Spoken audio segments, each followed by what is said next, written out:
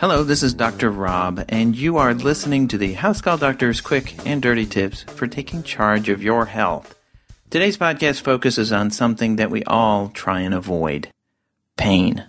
Pain sends many people to the doctor, but doctors often do a bad job managing their patients' pain. It's a very difficult issue, and this podcast will only scratch the surface, discussing the proper use of pain medications. Well, meetings are a pain, and pain is a pain for doctors. One of the biggest problems with pain is that it can't be measured. I don't have a pain-o-meter that tells me how much pain patients have. I wish I did. To any entrepreneurial listeners out there, you can make millions if you come up with a pain-o-meter. I won't be greedy. I promise I will only ask for a 25% cut. No, the only means I have in determining how much my patient is experienced is this: by asking the question, how much does it hurt? Being their own pain-o-meter creates a lot of problems for my patients because they don't want to exaggerate their pain and act like a baby. They don't want to ignore real pain. And many times they don't know how to express how bad their pain actually is. This is a constant struggle for both me and my patients. I generally do take their word for it, realizing that these difficulties do exist. So how is pain treated? Let me give you 4 rules for treating pain. Rule 1, treat the cause. Pain exists for a reason, to tell us that something is wrong and needs attention. So the first step in dealing with pain is to fix whatever's causing it in the first place. Treating a heart attack or appendicitis with pain medications is a bad idea if you don't first treat the heart or remove the appendix. Don't get those switched around, by the way. Though most doctors wouldn't treat pain and ignore the cause, many will treat headaches or back pain without asking the simple question: why is the pain happening? For any pain that you have, make sure that you understand what is causing it, and that is being looked into by your doctor. Rule 2, treat the pain. This may seem obvious, but many times doctors will actually get fixated on the cause, and they forget to treat the pain as well. Both sides of the coin must be addressed when at all possible. The problem is that many pain medications carry the risk of addiction, which both patient and doctor want to avoid. The good news is that patients who have acute pain, which is pain that's only happened for a short time, such as a broken bone or a kidney stone, are unlikely to become addicted to pain medication. Treating the pain is not limited to pain medications as well. There's a whole subspecialty of physicians who specialize in pain management and who use all sorts of means to minimize or eliminate pain, even pain that's been going on for a long time. Rule number 3, get rid of the pain. So, what sort of pain medication should be used, or what treatment should be used? One that is strong enough to get rid of the pain if at all possible. This may seem obvious as well, but one of the big mistakes people make in treating pain is using medicine that's not strong enough. Studies show that inadequate treatment of pain often results in the use of more medication than if stronger medications are used in the first place. Which brings me to the final rule.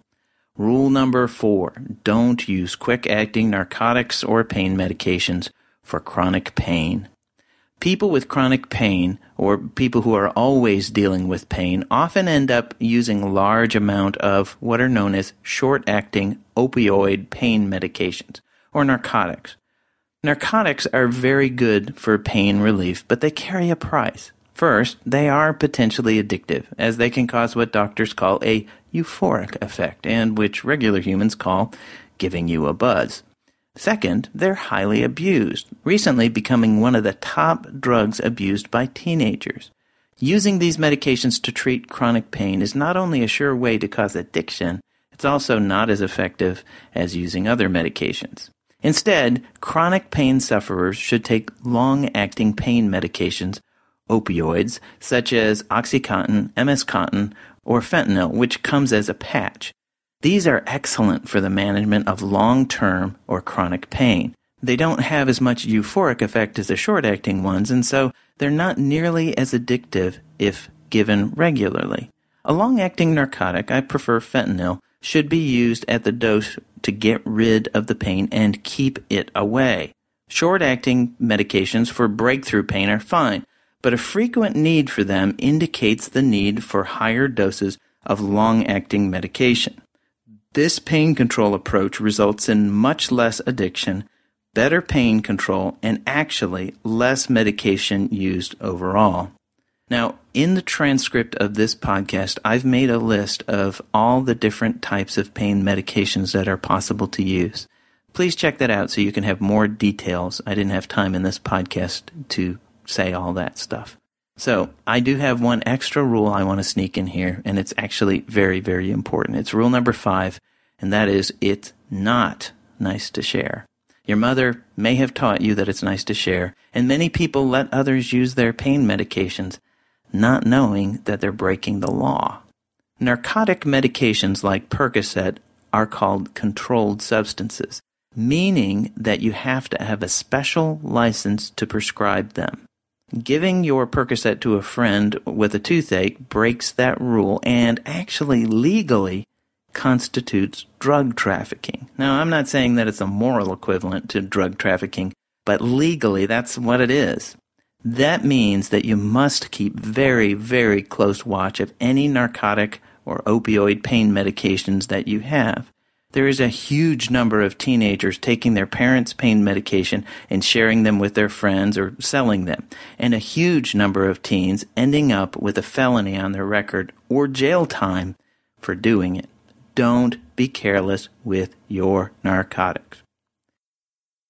If you have topics that you'd like me to cover, send them to housecalldoctor@quickanddirtytips.com, or you can submit them to me on Twitter @housecalldoc, or my Facebook page as well. And don't forget my blog, Musings of a Distractible Mind, at distractible.org. And don't forget to check the transcript to see the list that I have provided for you. Let me once again remind you that this podcast is for informational purposes only. My goal is to add to your medical knowledge and translate some of that weird medical stuff you hear so that when you do go to your doctor, your visits will be more fruitful. I don't intend to replace your doctor. He or she is the one you should always consult about your own medical condition. Catch you next time. Stay healthy.